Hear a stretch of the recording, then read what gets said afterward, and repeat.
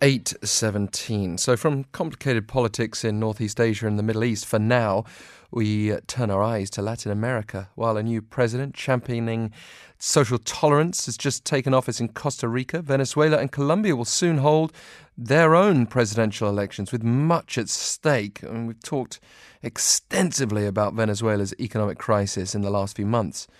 Professor Jennifer Piscopo, who's teaching Latin American politics at Occidental College in Los Angeles, can now join us on the line. Thank you for taking the time.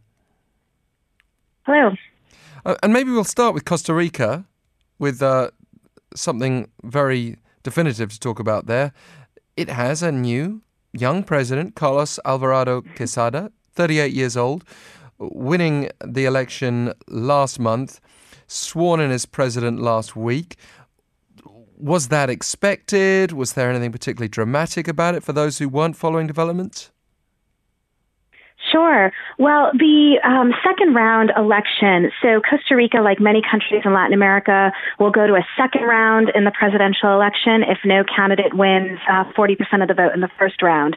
So the second round in Costa Rica ended up being a little bit dramatic. It was a competition between the president who was elected, Carlos Alvarado, and an unrelated Alvarado, Fabrizio Alvarado. And these two candidates represented very opposite visions of Costa Rica. So Carlos Alvarado, who eventually won, was representing the incumbent left-wing party, as you mentioned, championing tolerance, social equality. His competitor, who many were surprised made it to the second round, Fabrizio Alvarado, represented the National Restoration Party, a right-wing party with lots of evangelical support, running on an anti-gay marriage campaign. And so these were two very opposed visions for the country. And so that second round attracted a lot of attention for which vision Costa Rican voters would ultimately choose. In this year's election, we'd seen this battle then between the left and certainly more conservative Christian circles. Are there any particular reasons why we saw such a young pair of candidates, though? Because even this conservative counterpart was 43 years old. Right. I think the youth reflects a broader trend that's happening in Costa Rica, but elsewhere in Latin America, where the traditional political parties have been for quite some time in crisis. There's widespread voter dissatisfaction with economic management, with approach to security, and that's caused a lot of problems for the traditional political parties, and it's opened up a lot of opportunities for new parties to run, and these new parties need to convince voters that they're doing something different. And often the youthful nature of the candidates can be one way that political parties can try to position themselves as breaking with the old guard and offering voters something new. Now, even though Carlos... Apologies, looks like we've... Party, that... I just want to jump in there for a second, Professor Piscopo, because we lost the line for a second, but it looks like we got you back. So please carry on.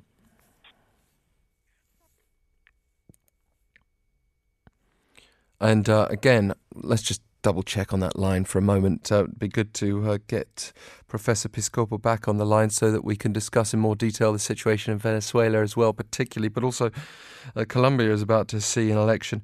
It's fascinating, isn't it, when you see an election between two candidates who are so young, in 43 and 38 years old, and to have a 38-year-old winning,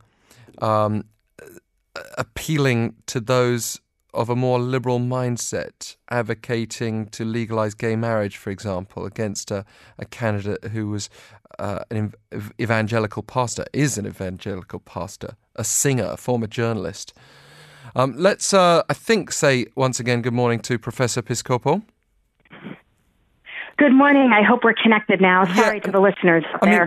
I do want to ask you quickly about Venezuela and Colombia as well. Can we just sum up on Costa Rica the sort of significance of this, especially for its economy, as that might relate more acutely with the rest of the world? Absolutely. So Costa Rica, like many countries, is facing a deficit, right? And there's really two basic things you can do when you're facing a deficit. You have to either bring more money in, raise taxes, and or stop spending as much, right? Cut programs, cut benefits.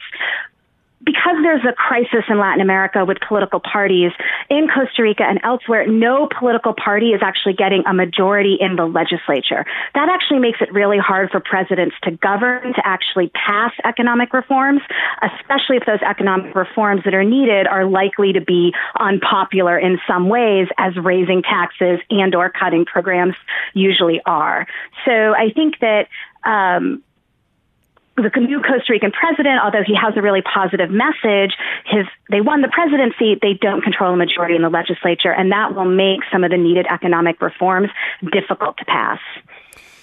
What about then Venezuela? Speaking of economic challenges, I mean, that takes things to the next level. For anyone who's not followed closely the situation, I think this statistic sums it up, that Venezuela has seen to the end of February 2018, a year of inflation that's seen prices rise by more than 6,000%. That's according to the opposition-dominated National Assembly. But still, on the ground, the shortages of basic resources bear that out, don't they? Absolutely. I think the situation in Venezuela is extremely serious. It's extremely serious for folks in Venezuela who are lacking access to food, to medicine, to infrastructure. And I think another important dimension is extremely serious for other countries in Latin America who are starting to receive an increasing number of Venezuelan migrants, not just in South America, but also an increasing number of Venezuelan migrants headed to Mexico. So there's national and regional implications to the crisis in Venezuela. Well, emblematic of the crisis, US-based cereal maker Kellogg pulling out of Venezuela because of the economic challenges.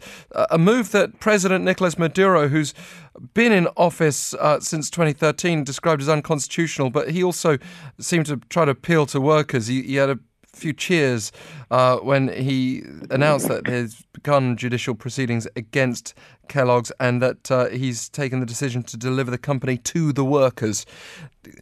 Are moves like that enough to guarantee his camp success in this election? What's very important about Venezuela's election is that it's not really an election. There's absolutely no doubt that Maduro will win, and it's not an election because there's no effective opposition. The popular opposition leaders are either in jail or in exile or barred from standing, and the official position of Maduro's opposition is that they will boycott the election because it's being unfair. There is an opposition candidate running whose argument is that the way to beat Maduro is at the ballot box, but we can expect that those in the opposition will boycott the election, and the election is going to be flawed and rigged in other ways. Maduro controls the election board, so we can expect that voting counting can be manipulated.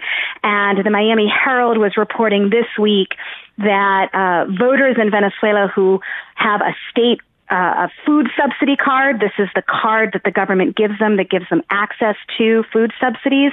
And of course, the government is controlling the supply of food right now in Venezuela.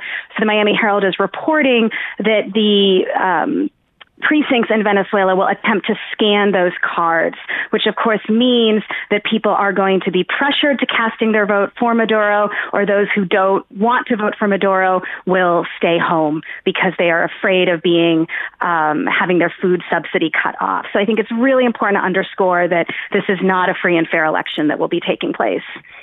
Appalling, really. I said we'd talk about Colombia. We don't have much time, but can you perhaps just sum up, if possible, as briefly as you can, how Colombia's election will relate to the wider region and why all of us should pay attention? I think what we can expect in Colombia is the front runner right now represents the coalition in Colombia that opposes the peace deal with the FARC, and that has consequences for Colombia attempting to negotiate similar peace deals with other rebel groups who are not as famous as the FARC, but also have yet to lay down their arms. And I think it has consequences for the broader region that would be anticipating this right-wing swing in Colombia. And we've seen the turn to the right in other Southern American countries, Brazil and Argentina. So I think those thinking about broader political trends, even if they don't care so much about the FARC, will want to be paying attention to which way Colombia votes. Well, thank you so much for the explanation, Professor Piscopo. Thank you so much for having me.